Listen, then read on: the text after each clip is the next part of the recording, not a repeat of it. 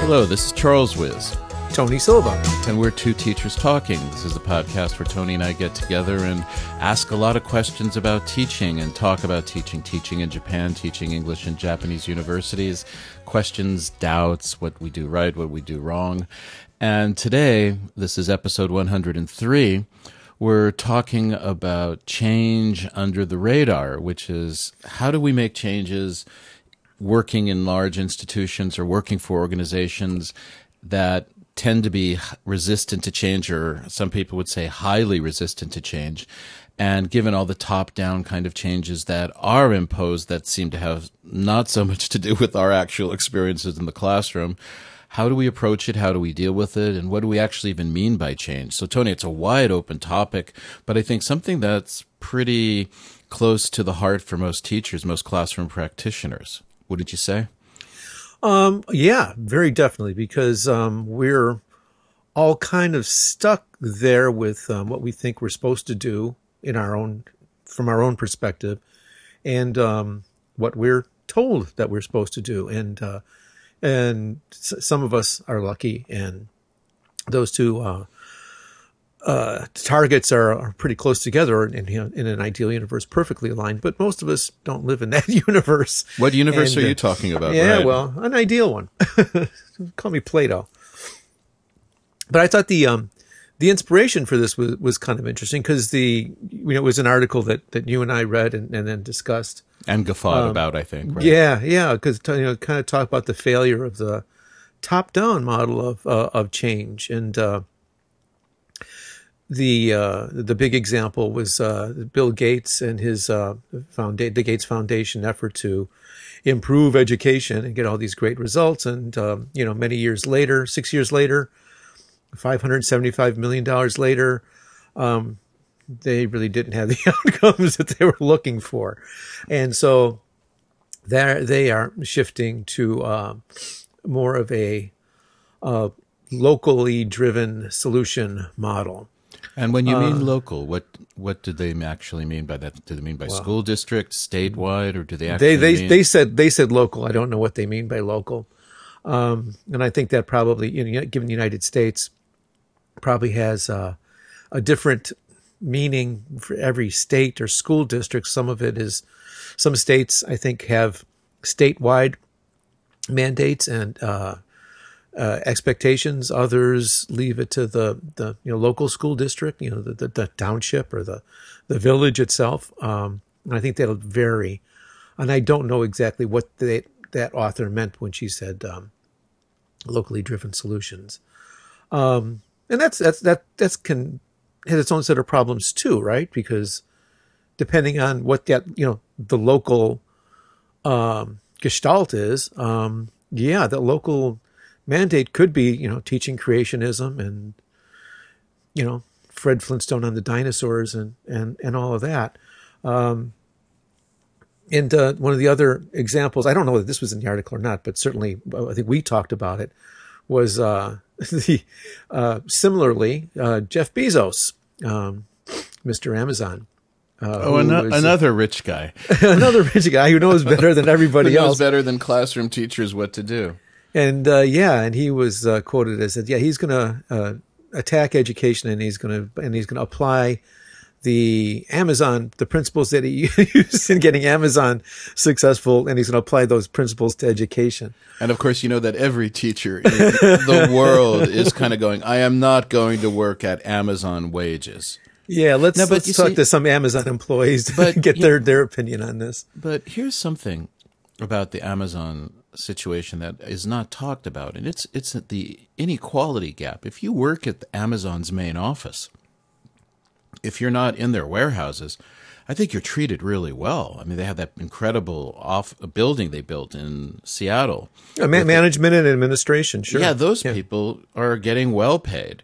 But the people in the warehouses and the people who are delivering things out of their own vans. And that's us. Those are the teachers.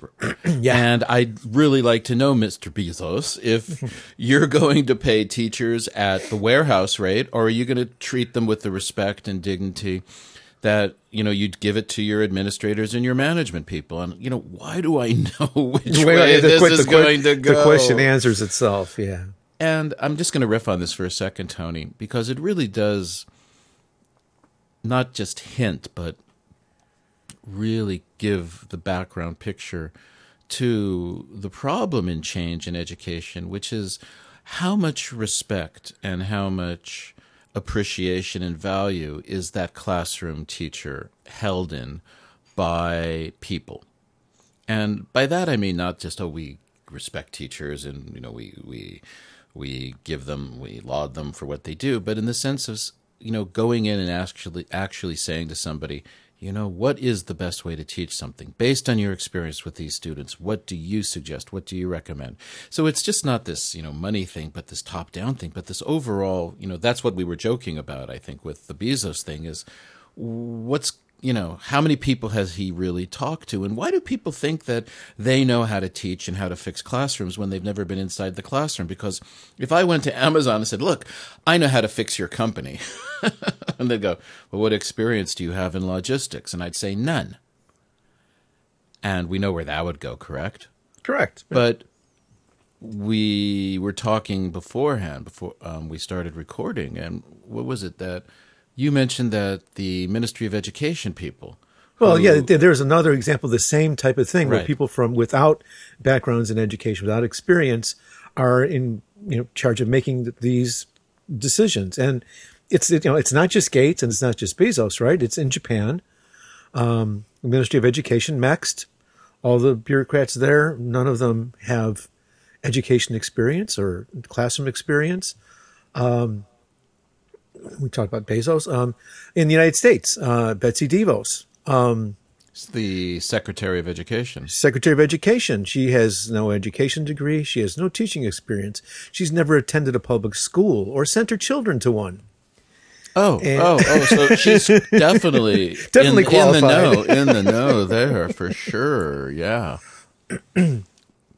Another confidence building step or piece of information. And apparently she got qualified for the job because of her campaign contributions, I guess. Okay.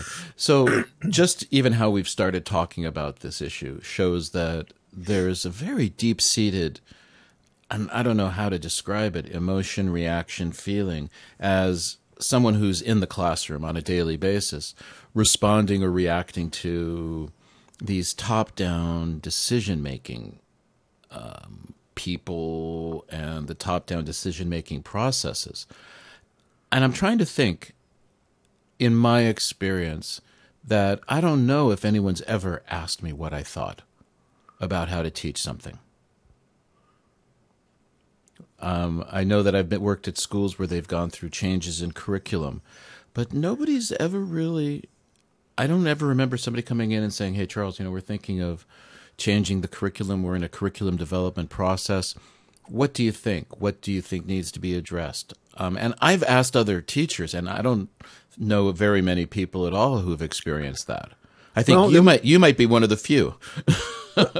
Well, yeah, but I might be. You might be one of the few because the example I was going to give is that university where we were teaching together at the same time, where you were the administrator and you asked exactly those questions of us, and we as the teachers had a quite active role in shaping what was going to happen. It's not the curriculum itself exactly. Well, the syllabus and what approach we were going to take in the classroom. And we were asked, and we were listened to. So aside from that, I have a similar thing. Well, in contrast, and this was this year, one of the universities where I teach, and it hits this right on the head. A little story, but there's something I want to get back to too. But the university announced that, okay, starting in 2019, there's going to be a curriculum change and a lunchtime meeting to discuss it. And, lunchtime meeting. Okay, so everybody's lunch. I don't usually eat lunch. That doesn't bother me, but I usually do work during lunch. And it's okay, fine. Well, nice to be asked. So the teachers assemble in the meeting room, and the muckety mucks are at the front of the room, and there's a packet in front of each chair, and it's about 15 pages. And just, well, this is what we're thinking about for the next question. Are there any questions? I said, well, there's 15 pages here. You might have sent this to us like yesterday, like email. Troublemaker, troublemaker, and they looked confused. And then so everyone, like, of course, ignores the document and starts talking about what you were thinking. It's like, okay, this is a meeting about the new curriculum. Why don't we do this? Why don't we do this? Why don't we do this? And yeah, several teachers, myself included, took this meeting as an opportunity for input and feedback. And one by one, we offered suggestions, concern, and just each time the people at the top table, the front table, just baffled. It's like, and just like, I don't think they heard anything that we said, but what we teachers didn't get. It's like, no. This is a curriculum. This is fait accompli. This is what's coming. This is not for you. We don't care what you think. This is, it's like, is there anything here that you don't understand? Well, we don't know. Well, no, we haven't seen it. We don't, it's like, what are you talking about? And we asked some questions about like, oh, it's in the document. It's in the document. You looked at the document. It wasn't in the document. There's nothing about it in the document. And, we asked for like a paper logbook in the teacher's room where, so as we went through this and thought about it, had ideas, we could write them down. If they could set up some kind of a web forum where we could like contribute our ideas, like after the class, we get on the train and we can say, okay, this, maybe we can address something like this in the curriculum. So, and just like, shoo, just a blank wall, just stone face. It was so disheartening. So disheartening. Deja vu again. Yeah. But what I'm interested in, Tony, is what were some of the things that the teachers asked for or suggested? Do you remember? It was this particular university has one semester classes, so students are grouped by major and then by level, and they are tested before the beginning of the year. They're tested again toward the end of the first semester, and then they re-scramble the students and teachers are given different classes of different levels and then different textbooks. And sometimes you have some of the same students and sometimes you don't. So one of the suggestions was make it a one-year class. You don't waste all that time in the second semester retraining a new group of students. You have the same textbook, so you don't have students in your class that have done different textbooks or different level textbooks or different teachers and different approaches. Different, talk about efficiency. Like for them, they don't have to do the schedule twice, so they just do it once. And yeah, that was one of them. Another was specifically about how, because they're moving to, of course, everyone is going to be using the same textbooks. They do have different textbooks for different levels, and it's a textbook that they chose, of course. There were several being considered at the time. They didn't go so far as to ask our input as to which ones. We tried. It's like, this one, someone uses this one and they say hate it. This one doesn't work. It's like, okay. No one took a note.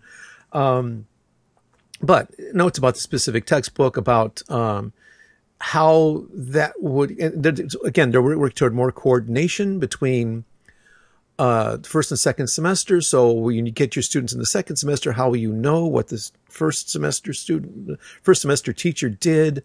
Also coordinating two components. They've got the reading, writing component, the speaking, listening component. Those should be, and commonsensically, I like it, a little more coordinated, but there was no system for the two teachers to communicate with each other what they're doing, or no unifying, say, okay, if you're, doing, adverbs of location this week, well, maybe we can make that part of the writing assignment too. There was no system for the two teachers to coordinate things. So there were ideas about that, but we haven't heard any action that's been taken care of there. So, okay. Yeah, so top down. Okay. So given that this is a situation and that I think it's an endless list of top down. Sure. decisions that we've been informed of that make absolutely no sense to us, and that we know that the upstream information route almost doesn't exist. So this is why we came up with this idea of talking about how do you make change under the radar, because if you go to these people, and I say these people with, I'm not even going to use the word disdain. There's the experience, and I think it's common to almost all of us, that when you do go to people who seem to be in decision-making positions, that they don't seem to want to listen. They don't, or they listen, but you can tell that they're not going to do anything with it. And that's why most of the teachers I know who are working now tend to have given up trying to make change, and very much focused on the classroom. And that's how we got to this topic of how do you make change under the radar. And when we say under the radar, it just means how do you do what you need to do? How do you make changes given what's coming down the pipeline so that you can continue to teach effectively and efficiently in a given situation? And that really broaches the subject of what do we even mean by change? And it's an interesting question. I mean, we talk about innovation. It's a big buzzword, change. So, Tony, when somebody says, well, how do you make changes under the radar? What are you thinking of? What are you doing? I'm just curious about that. Well, I've got a lot to say about a lot to say about that, because it's a lot of what I do. But before we go down that road, hold that, because I think it's critical. Because you mentioned, we talked about Gates and Bezos and DeVos and Next, and you I think maybe unconsciously, emotional response to that, right? And yes, right, it is it's always emotional. It's visceral. Yes. But at the same time, I think we need to be careful. And it hinges on your question, what does change mean? Because, again, I mentioned a little bit of, one instance, like, well, what happens when local or teacher control goes off the rails? Just because we have experience and we're in the classroom doesn't mean that all our ideas are good. And right. And you know who I mean. But, is it, we need more than emotion. We can't just sit here and crow, we know better. Though in many cases we might, and in some cases we might not. I think it's talking about change, and again, just this very question of change under the radar.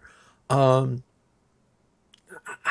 and I don't think we can answer this today, but some kind of quality assurance from our angle to make sure that, well, yeah, we're not making it worse somehow.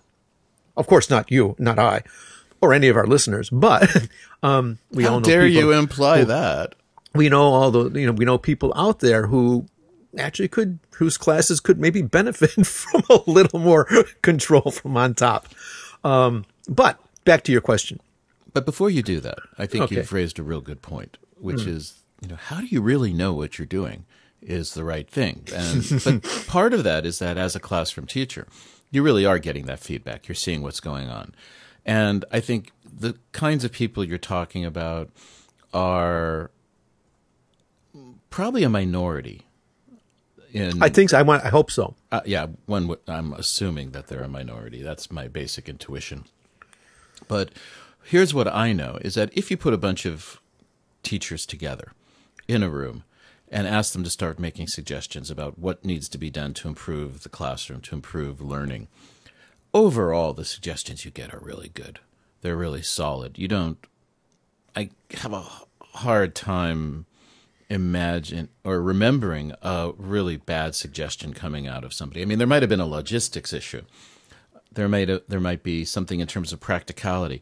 But I think the key here is that when you get people together to start discussing things, and not like the discussion meeting you guys had for curriculum, but what are the things that the curriculum change should bring about? What do we need to do to improve, student learning? Those times where I've been in those meetings, I've been amazed at how creative and insightful my colleagues are. I'm always amazed at what people do in the classroom. And it really comes out to a basic point, is that this whole problem we're talking about, this top-down attitude, is most clearly communicated to me in faculty development, professional development activities or programs that I've seen at different schools. And there's always something that people are going to teach you about, that they're going to inform you about. Whereas what I really want to do is I want to hear what other people are doing in the classroom. That seems to always be the most interesting, insightful, enlightening, and motivating things. So what I mean by this, Tony, is that this model, this dynamic, I don't know how to put it, this ethos or whatever, this paradigm is all-encompassing. It's not just curriculum, it's not just syllabus, but it's how even the faculty development, professional development, how people are actually engaged occur. So, I understand what you're saying, that we have to really ask ourselves whether the changes we're making are effective and efficient. But I think most people do that. So, and I bring a whole lot of doubt into everything that I do, questioning whether or not I have the right idea. But I just wanted to mention that I think that if you put people together, there's an incredible balancing that occurs, and that you do get a lot of really good ideas coming out of that kind of sharing. I would agree. I also, when listening to comments and suggestions from colleagues at in group situations, meetings, whatever words, that overall, yes, pretty solid, well-considered opinions and suggestions and ideas about what could be done to improve things. That's generally what I see, or just generally what I hear.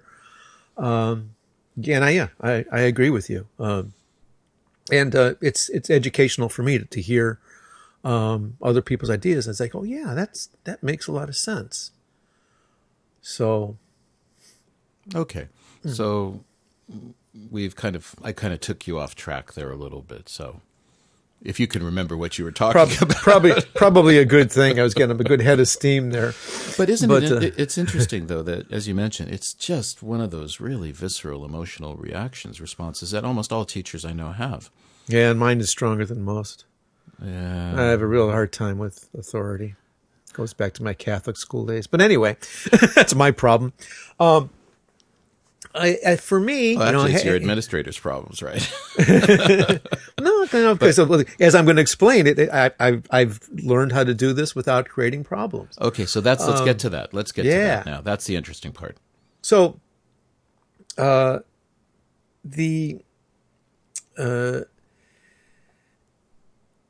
experience over the years, you kind of learn how to look at the given situation, the school, the classes, the administration, decide what are the critical elements that administration is looking for. And, of course, you have to separate, for example, the administrative needs, whatever paperwork they need by certain date, certain thing, you got to distribute this information. You've got to do these questions. You've got to do this in your class. That nothing to do with education, right? Questionnaires, information about programs, et cetera, et cetera.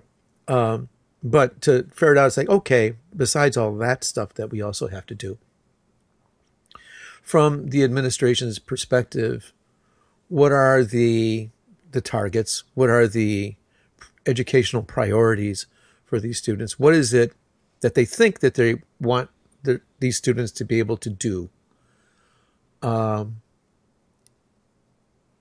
That's the first thing that you got to suss out. And secondly, you may have directives from management, from administration, about how to do that, about how you're supposed to teach these things. There, again, sometimes their ideas are very good. Sometimes you look at these ideas and you scratch your head.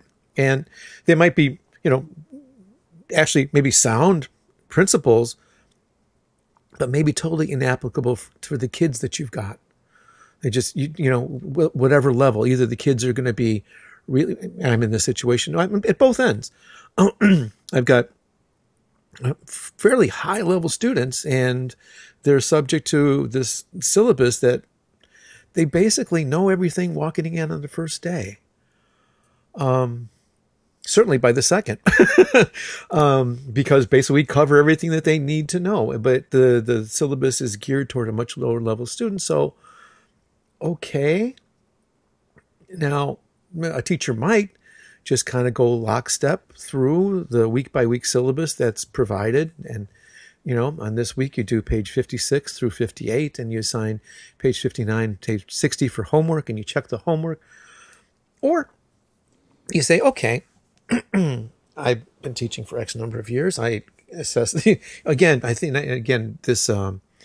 needs analysis at the very beginning. We talked about it many times, many different programs.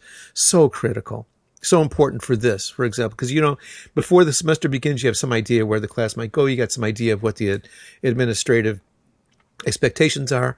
Until you get into that class on the first day, you really don't know what you're going to work with. You don't know how far you've got to go. You don't know where you're going to be swinging. You have no clue until you meet the students.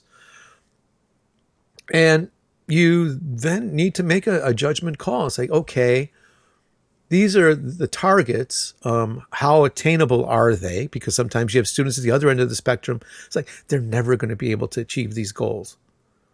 They're never going to be able to do it. And I've had that situation as well. I taught an advanced writing class. I'm supposed to be preparing these students to write an academic essay, preparing them for their senior thesis. And that's fine if you're getting a fairly advanced class, but the kids at the lower end of that, we're working on sentences and paragraphs. And you do the best you can. And you familiarize them with footnotes and citations and so forth, but you just know they're never going to get there. You can't get there from here with those kids. So you make a decision. You say, okay, how can I best serve the minimum administrative targets, and at the same time, for the student that you've got, for your own, however you arrive at this, satisfy their academic need, whether it's for the following year's classes, whether it's career oriented, whether it's just basically getting a higher TOEIC score or higher TOEFL score for jobs and so forth and so on. It's going to vary from class. Because some students, they're very gung-ho and dead serious on getting, achieving fluency. They want to live overseas. They want to learn English. It's going to be very different from, students with a, non-English major, maybe a tech major, have no intention of ever using English again. The administration may or may not have taken any of that into account when the curriculum was made or when the syllabus was made. It's up to the teacher to look at all the different factors. Okay, how do I make the administration content anyway? How do I do the best job I can for these students? And how do I walk out of the classroom feeling like, okay, I did a good job. I did the best I could. And it's different for every class that you're going to have.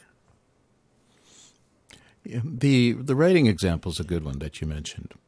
I know that there's a place I work, and we're expected in a semester to take first-year students, and they're supposed to be able to write an essay in English.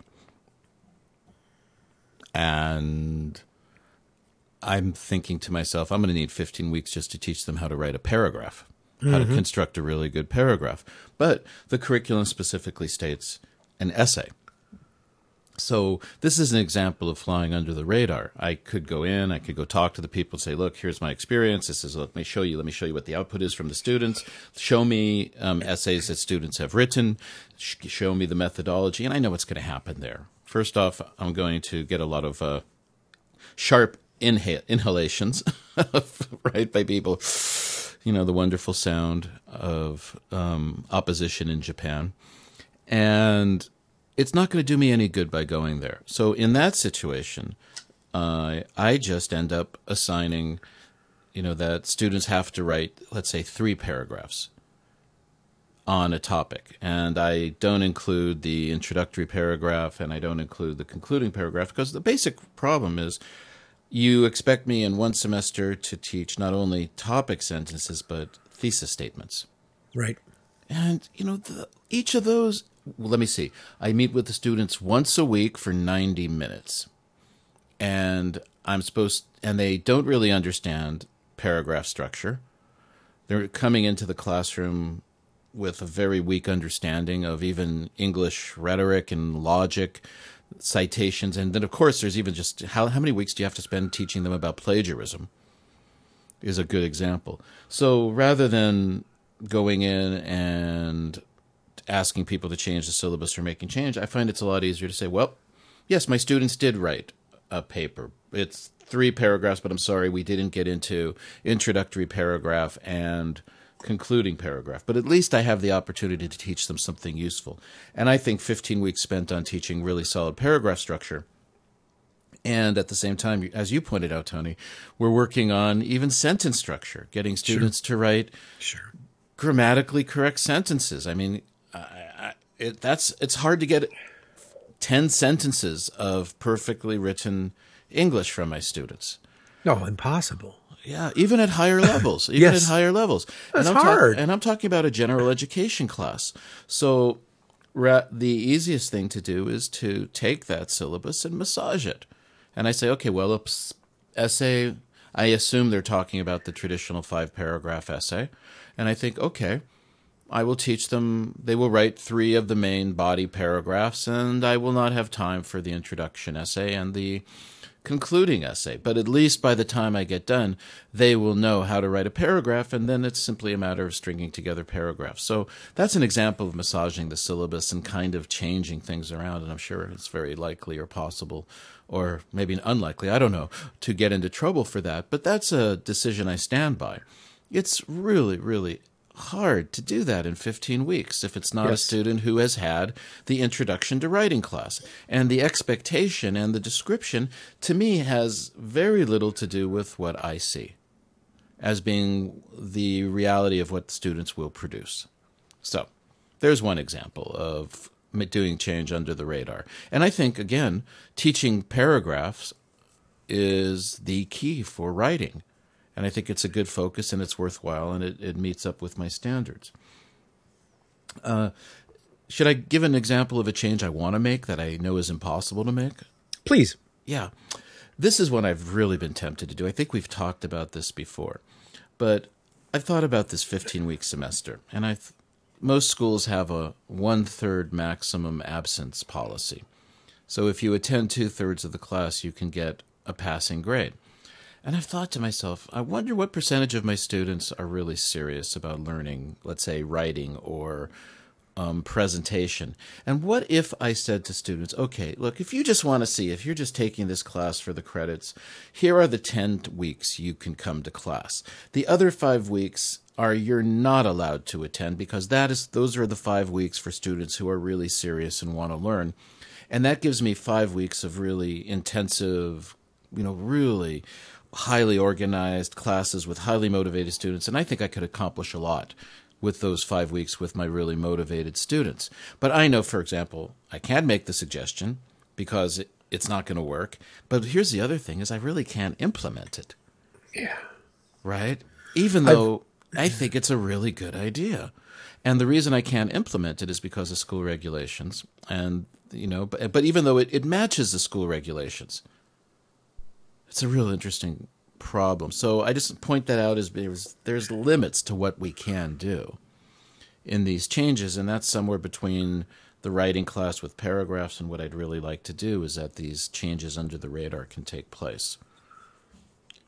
I like the example that you just brought up because I've been really close to trying to implement something like that several times because, faced with a class where you've got some of the students, like let's call it 1/4 to 1/3, really, really want to learn, and another 1/4 to 1/3 that absolutely would rather be anywhere else in the world, including a dentist's office. And wouldn't it be nice to be able to, just siphon these, give them like a minimal pass, set of requirements, see you on the last day kind of thing, goodbye, and get on to teaching. I've come real close to that. And as I'm approaching retirement, I might get a little closer to trying that out, because it is a bit risky. A lot of these things, because change is subversive. Period. You start going off path. You start going off reservation and stuff. You have to really think about it in advance, like who this might affect, who might not be happy with what you're doing. Even if it doesn't affect them. How, if this comes to light, how is that going to be interpreted? Are you going to be rewarded for being innovative? Are you going to get squished for not following the rules? Oh, come on. We know the answer to that question, don't we? Well, you never know. You never know. I have some of the programs, some of the coordinators. I says, yeah, that's fine. For example, I had one school. I found out too late because I don't teach the class anymore. The way that this particular school, it was reading and writing, but it was the same students. Thank you. One semester focused reading, the other semester focused on writing.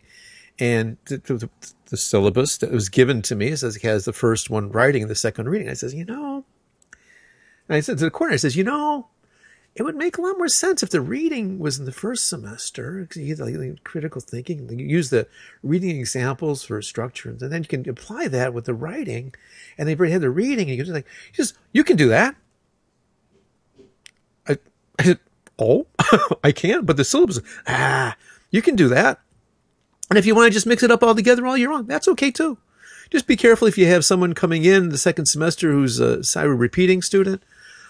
Make sure you give them a chance to catch up and blah, blah, blah. Oh, okay.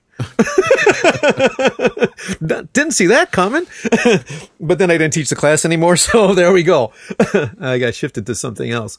But yeah, it's not, those opportunities, those situations are out there. They're not commonplace, obviously, because I'm sure everybody listening, it's like, where's that? Where can I want to apply? I want to work there. Yeah, it's pretty good. It's a pretty good place to work. I will admit that.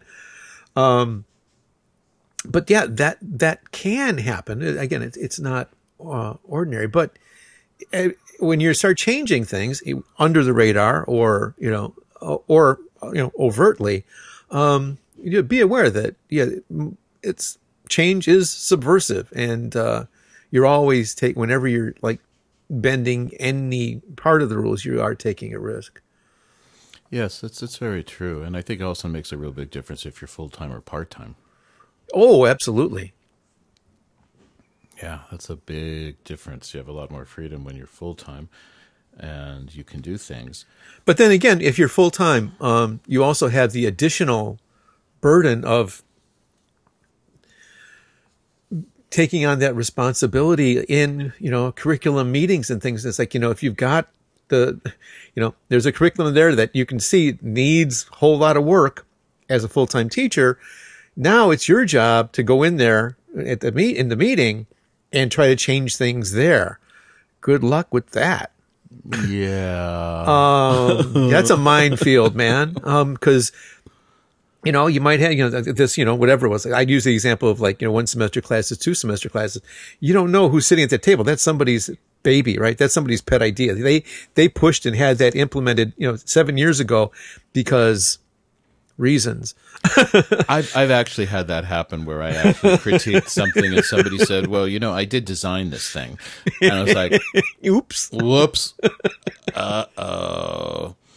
But yeah, I think it's, most of the people I know who are making changes because of all these situations are doing it under the radar. And one thing, for example, a change I made is that in our presentation classes, we're supposed to have students present to the whole class. And I just totally opposed to that on a number of reasons. And I think we've talked about it many times before on the cast. But what I just did is I've just turned everything into small group discussions with students evaluating each other. And, I don't say anything about it. If somebody asks me, I would talk about it. Until somebody asks me, I continue to do it this way. And I'm pretty sure the results I'm getting are comparable to what other people are getting. And I do know that when I walk past classrooms where the teachers have done the traditional presentation, where one student gets up and does a presentation, and I walk by the classroom and the only person listening is the teacher and all the other students have their heads down because they're sleeping and bored out of their minds.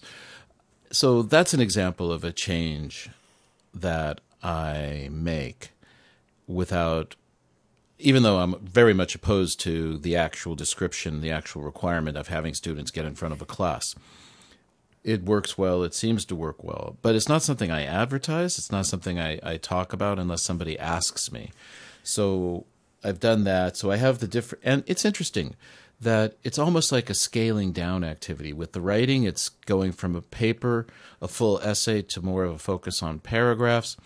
In my presentation classes, it's going away from the whole class presentation to group presentations so that students have better chances.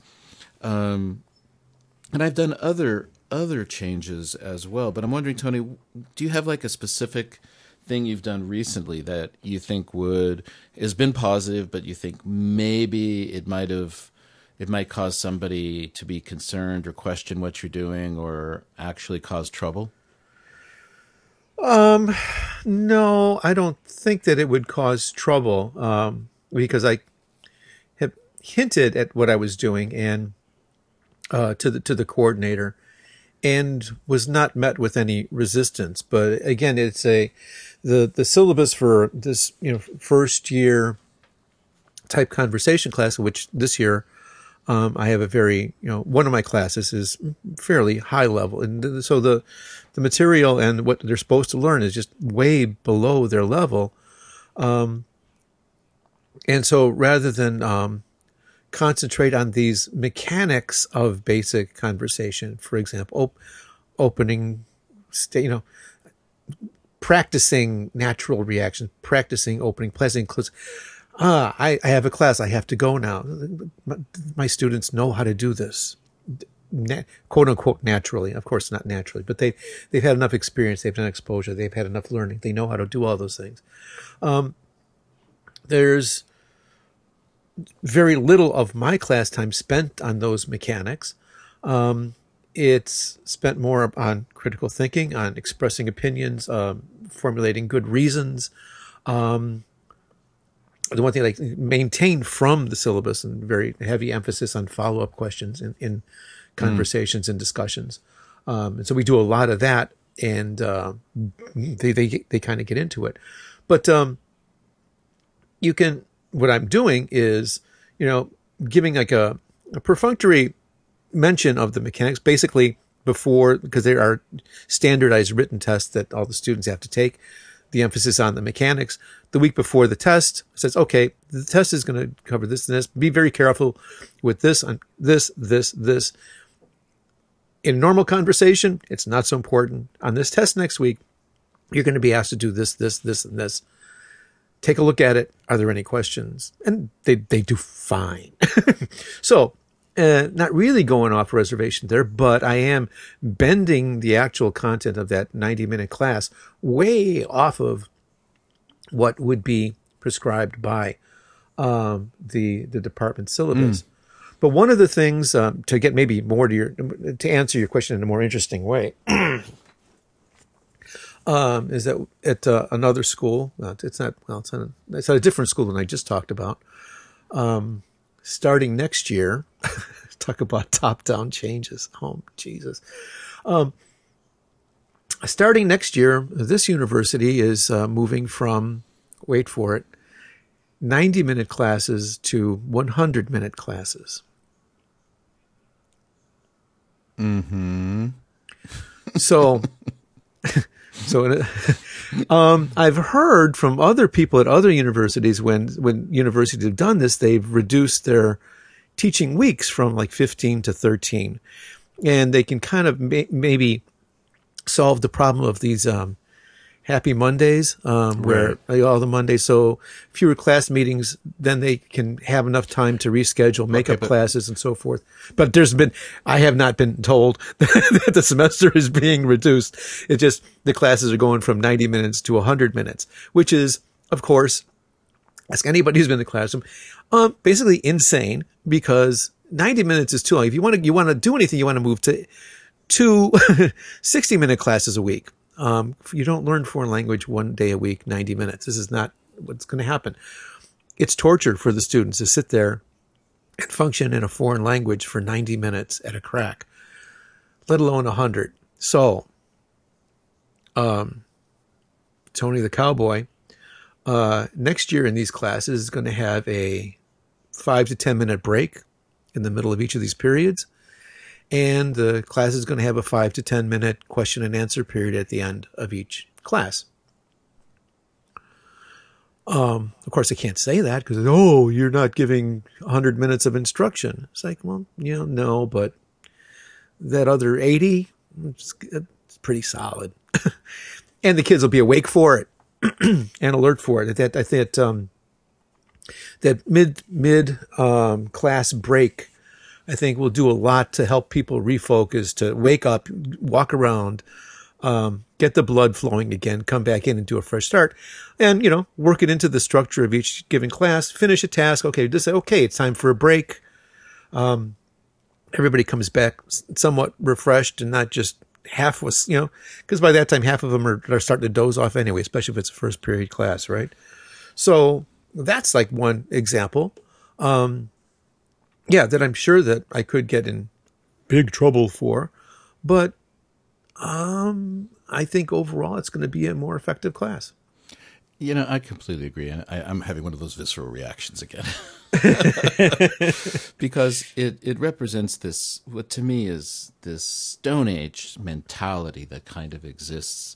And I see it in Japan, and I think it's because that's where I live. But this idea that if you throw more time at a problem, you will solve the problem. Right. And it's just, no, that isn't right. And it's so disrespectful of people's time, which is one of my big criticisms of Japan, I think, is that there really is not very much respect for people's time.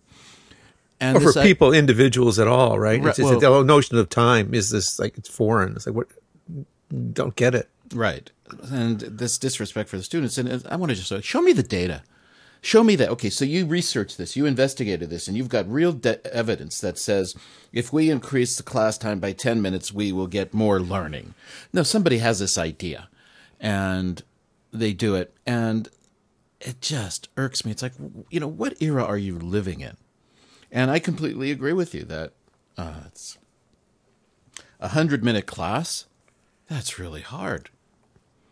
I mean, I have a problem going through a meeting that's that long. And I think, teachers forget this. I think administrators especially forget it. And of course, there's no teacher I know who would make that suggestion. Do you know? Any teacher? No. Not any teacher I know. Everybody I know would say, hey, what makes more sense would be 2 50-minute classes. There you go. In the same day. So change, and I understand the logistic problem, but America manages in the United States for people to have like class meetings 3 times, but these students they're taking 15 classes a week. And this goes back, I think, to your argument about failure by design. Yeah. That whoever designed a curriculum where students have a 90-minute class once a week, and then you take 14 other classes, is not someone who understands anything about learning and how people learn. And Amen. You can see where, Amen. Breathe, Charles, breathe. So part of it is, okay, so now you're giving me, let me see how I'd think this through. Okay, 100 minutes, I do exactly what you do. First off, I'd increase my review time. I'd have 2 reviews in the class automatically. Okay. I'd have the first review, or 3. I'd have 3 reviews. I'd have first review, mid-class review, final review. Add on a question and optional question answer time, right? Where students have either they can ask questions, come up and ask me, or they can talk with each other and cover what they've learned. Some kind of exit ticket or something. So, but the point is what you're doing immediately is compensating for a really poor decision. And you're right, you cannot go in and say to people, look, I'm going to give my students a 5-minute break. I know you can imagine what that's going to do. Right. So your example is a real good one, and almost every teacher I know would do something about it. And what amazes me, and this is where I'm really wondering, is I'm wondering when people make this decision, do they say, well, we know teachers are going to do this and we're just going to look the other way? Are they doing it because this is something that the Ministry of Education is requiring? Is it somebody's idea? And the problem is that when we find out the decision, it's already been made. And it just is indicative, again, and I know it's turning into kind of a pseudo bitch session, but ask people what they think, and you might actually get some interesting ideas. So, again, and part of what we're talking about is instead of complaining and doing that, how do we make those changes? So you make those changes, you improve the quality of education. I think you've got to keep good records so that you can say, look, I am getting performance from my students. And I think this is really key, is that you could say, look, here's my students. Look at how the students are evaluating each other, and look at by the end of the semester how they're evaluating each other on higher levels criteria. The rubrics are more difficult, and they seem to feel that they're improving, or they seem to feel that their classmates are improving. Okay, so I've got my records, I've got my papers, I've got the paragraphs to show. So if you do make these changes under the radar, make sure you've recorded the accomplishments of what the students have done, or you've got to be really honest and look and say, hey, maybe it wasn't a good move. If I look at the results, if I look at what the students are producing, it's not as good as what another teacher's doing, then maybe I should follow the curriculum. So you have to be open-minded. I think that's what you were talking about in the beginning, is willing to doubt and stay objective as much as possible. Right. Yeah. It's a hard one. I think that we could talk about other situations where the syllabus does not match up to reality, and I think there's a lot of those. For example, students will read an article in English and be able to summarize the article. I've seen this where people are supposed to read a journal article in like engineering or another field, and it's said that they will summarize the article, the key points of the article, be able to make comments on the article. Say, wait a second, this student can't even write a paragraph. So again, the idea is that when you look at the change that you want to make sure that you have the evidence and the data that supports your decision, that your reasoning is clear, and that you tie in the change you're making to the overall goal of that course. So that if somebody comes to me and says, hey, you did your class this way, and I can always say, yes, but if you look at what I did and you look at the specifically stated goals and objectives of the class, I'm in alignment there. How that was implemented might be different, but I still have achieved the basic goals. And that, I think, is the real key, is making sure that your changes align with the general goals of the program. So if it's an oral communication class, which a lot of people teach, and you decide that, I think, Tony, you mentioned that you spend a lot of time on follow-up questions. Right. And yes, I do that too. A lot of time on echo questions, follow-up questions, using open-ended questions, and it's not included in the syllabus. It's because I'm supposed to have students be able to lead a discussion. Yeah, it's actually in one syllabus it says in an oral communication class, students will be able to lead a discussion. Well, I don't know about you, but that took a number of years to learn how to do that in my own language. But I can say, okay, you see, the follow-up questions fits in exactly to somebody leading a discussion. Open-ended questions, echo questions, everything fits into your general goals that students should be able, but I haven't taught that exact thing because that's the adjustment I had to make. So that, I think, is key, and I'm always very careful to make sure that whatever changes I'm making still are in alignment with the general program or the general goals of the class. There, I'm done. well said. Yeah, and that would be, I think, it's a key to do that. And I think most of the changes you make are also justifiable that way. Oh yeah, I think that you kind of have to. I mean, that's what you're getting paid for, right? Whatever class that you're given to teach, there are some goals that are there, and it's my job to get the students. Yeah, you may agree with them, you may not agree with them, but that's what they're paying you for. And say, okay, and we'll do that. But I also, that's my responsibility for what I'm getting paid. But I also have the responsibility to the students. And again, needs analysis. It's like, what's really beneficial for them given their, present situation, their possible future situations. How do I please both of these gods, the administration and my students. I need to do whatever I can to make them both happy. And sometimes it's a lot more work. It's a lot easier just to go, it's like, okay, they give you a syllabus. Okay, we're doing 56 to 58. Okay. Open your books, page 56. Let me know if you have any questions. All right, let's check the answers. And I read the newspaper, while they're doing that. Yeah, that's easy to do, but that it's not me. I think something that's changed in me over time because of this issue, and it's exactly what you've said, is that we're paid to teach what they ask us to teach, especially if it's a GE class in English, and I think it's you hire the teacher to implement those goals and objectives. I know that there are people who feel that I'm supposed to do what they exactly tell me to do. And there are times where I've actually said, no, I know for a fact that this is not the right way to teach this, and that it will not result in the results you want. And that has never turned out positively. So I've learned not to say that, which is again why I do the under the radar changes. But something that I used to be totally opposed to, and this is testing and assessment on the first day, because I thought it really ruined the dynamic of the class. How about it? But I have found out that if I don't assess on that first day, if I don't find out what my student, or in the first week, find out what my students' vocabulary levels are, if I don't get a writing sample from my students in the first week or in the first class, if I don't check their reading level and ability to comprehend, I have no justification for making any changes, because then it seems I'm just making a decision intuitively. But if I go in and let's say I test my students' vocabulary and I find out my students do not have vocabulary proficiency of the first 2,000 most frequent words in English, and you're asking me to have the students write a summary of a journal article, I can note that. I have the record of my students. I have more work on vocabulary and teaching academic vocabulary. I can change my curriculum, and I can still move my students towards that goal, and I can justify why my students didn't get to that goal and why I specifically didn't start teaching from there. That is kind of laying a foundation for being able to explain and justify what you've done.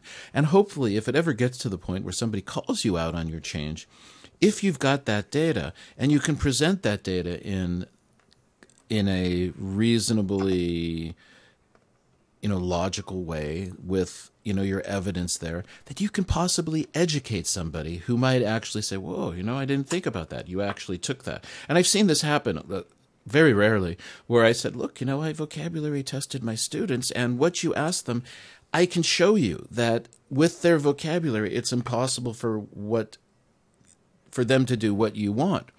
And I've seen some people actually respond to that. But most of the time, I'm just making sure I got my data, I'm assessing it, and even though I know it kind of ruins the dynamic and the fun of the classroom, but I found out that for that needs analysis and for me to be able to get to where I want to go and be able to achieve the goals of the class and have that freedom to change, I have to do that. And it's a sad but true thing.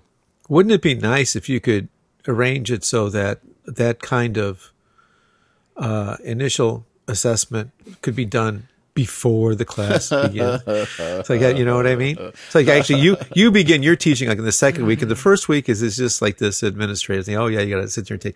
Somebody else comes in and says, we got to take this test. You do the test, you get your data, and then you go in there. You got the fresh data. You know what your students are like. You go in there in the second week and say, hey, boom. There's a nice change. I remember when we used to take our daughter, we'd go back to America and visit my dad and my stepmom, and there was this really nice pediatrician, and she was wonderful. It's our daughter's, a year old, a year and a half old, 2 years old, I forget, basically an infant. And that doctor had a nurse whose job was to give the shots. The doctor never gave the shots. Nice. Yeah. And it's exactly what you just said. Why don't we have people come in and they're the testers? Yeah. And they're the ones who have the first initial contact. Do the dirty work. The dirty work. So I'm not the person, that when I walk into the room that's giving the kid the shot. Now, I'm the lollipop guy. right? In defense, where I work, they do give the students a TOEFL test, and they give them a kind of assessment test, but that streams the students. But Right. it's the old story of about variation between interspecies and intraspecies variation. That actually there's a higher range of variation intraspecies than there is interspecies, and I think that's really true. That I can still get a high level class, and the variation between the top student and the lowest student in that class is greater than the general difference between a top level student and a lower level student in some ways. It's harder for me actually sometimes to teach those classes. Sure. So, yeah, it would be nice, wouldn't it? It would be nice. But the key there, I think, is that you have to have your own assessment instruments that you rely on, that work. And this is the vocabulary levels test that Right. was created and has been adapted, and I've now put it up so that it's on a Google form, and the students get their results immediately. They know how many of the first 2,000 words, and that tells me a lot of what I need to know about students. A simple writing sample. Ask students to explain why they chose the university you're at, and just take a quick look, and that'll give you a general idea. Keep that somewhere so you have an idea. Walk around and talk to students. They're all the little things that you would do. But again, for those changes that you make, having some kind of record and clear justification is not just important for anyone who asks you, but it's also for your own personal clarity and also being able to explain to students, I am doing this because this is what I have found out. Anyway. Yeah, nothing to do with change, but that last piece is really important. Explaining to the students why you're doing what you're doing, why they're doing what they're doing, why are we doing this? Explain to them. Show them that respect. No, we're doing this so that you can do X, Y, and Z. Next week we're going to do A, B, and C. You're going to need X, Y, and Z to do A, B, and C. Yeah. That's why we're doing this. Yeah, one change I'm doing on my website, because I've been working on the website again over the break and revising it, and the setup of my class website has always been, there's an introduction to the course, and then there's the links to the syllabus and everything. And then it goes week 1 with the date and classwork, homework, and any resources. And what I'm doing now is I'm adding the skill, or specifically what's going to be learned for each class on the website. So nice. Good. Right. So it's going to say, that makes sense. Good. Week 1, assessment, check your vocabulary so that we know, what kind of vocabulary work you need to do. Number 2, topic sentence. By the class, you're going to learn about the structure of a topic sentence, paragraph. And I think that's a change, but it has, as you say, that doesn't have much to do with making change. But I do know that here's another argument for having a website, is that if anybody ever asks me, what have I done in my class? I just say, here you go. Here's the link. You can find out what the students did. You can look at the homework. You can take a look. It's total transparency. And, here's the key about that. If you do something like that, again, for people who want to make change, no one's ever actually questioned me about what I taught. And I think it's because they take a look, and the immediate impact is that this is really put together well. And I don't even know if it is, but it has nice pictures, and it has, the TED Talks embedded in it, and the layout's really simple, and is vocabulary controlled. So, again, document what you're doing and be willing to put it out there and let people know. You don't have to announce what you're doing, but make sure it's available to people if they do ever want to find out what you've done. And I think you'll find out that at that point, they'll just assume that you're reasonably organized and you've justified your changes. And I think on that note, I really don't have a lot to add. Yeah, I think we pretty much covered it. Except to say that I'll just add that I had actually that kind of experience too. It was a school where we're pretty much given free rein to do whatever we want, and very high level students. And at one point, this is maybe 6-7 years ago, the coordinator floated this idea. It's like, well, we kind of think we maybe want to pull the little control a little bit tighter, and maybe you want to do this. And he floated some ideas. And I says, well, this is what I'm doing. Each week they do this, they have to do this, they do that. And here's the web page. And he goes, email came in, it's like, well, if you're having to do all that, then forget what I just, forget the other email. Just keep doing what you're doing. Thank you. Yeah. Thank you. And that's a very similar thing that's happened to me, where somebody's asked me what I've done. And it's right there on the web. It's right there. And the fact that you have a website. Oh, but one time I did do this, and somebody said, "Why aren't you using the school's learning management system?" Yeah. And I said, "Oh, have you tried to use it?" And they said, "No, it was really difficult." Yeah. I was like, there okay. you go. And that's what I've told people. I said, it's just the students prefer the system. But anyway, again, that I think is a key, is that if you ever quote, for lack of a better word, if you are ever asked about the changes you've made, if you have evidence that you're organized, you're together, and you've got justifications for your decisions, and it's easy for people to get to, most people are not going to read through every little bit of your website for all your different classes. They're going to, exactly, it's what you just said, Tony, they're going to take a look and go, wow, if you've done this, obviously you know what you're doing. Yep. So that's another argument for teachers to make their own websites or web pages for their classes, which again, we've talked about before, is not that, no, I'm not going to say it's not that difficult. If you've never done it, it's a lot to learn. But anyway, Tony, I think this podcast is our end of the kind of summer break, beginning of the new semester podcast. Yeah. The second semester looms. Did you have a good break? I had a really good break in many ways, but there was, this was not a good summer for Japan. It's a hard summer for Japan. A lot of people had a lot of difficulties. We lost people, not me personally, but I'm just saying, the people died from flooding and the typhoons. Oh, we had the big Osaka earthquake. We had the terrible heat wave. We had the terrible rains with the landslides. Right. We had the typhoon in early September. Just this last few weeks, Hokkaido is still rocking and rolling every day, and they get aftershocks of 3 or 4 every day, several. Yeah, it's got to be hellish. Yeah, so I don't want to really say that my summer was fine, but yes, I can say that yes, summer's finished. We escaped without we were fortunate, serious problems. Any problems? Okay, so Tony, let's make it a wrap. So I'm Charles Wiz. Tony Silva. Two Teachers Talking everywhere. twoteacherstalking.com and on Gmail, on Skype, and maybe we should do a Slack channel too. Right, but that was met with silence. All right, Tony. Big silence. You be well, okay? All righty. You you too. Bye. All righty.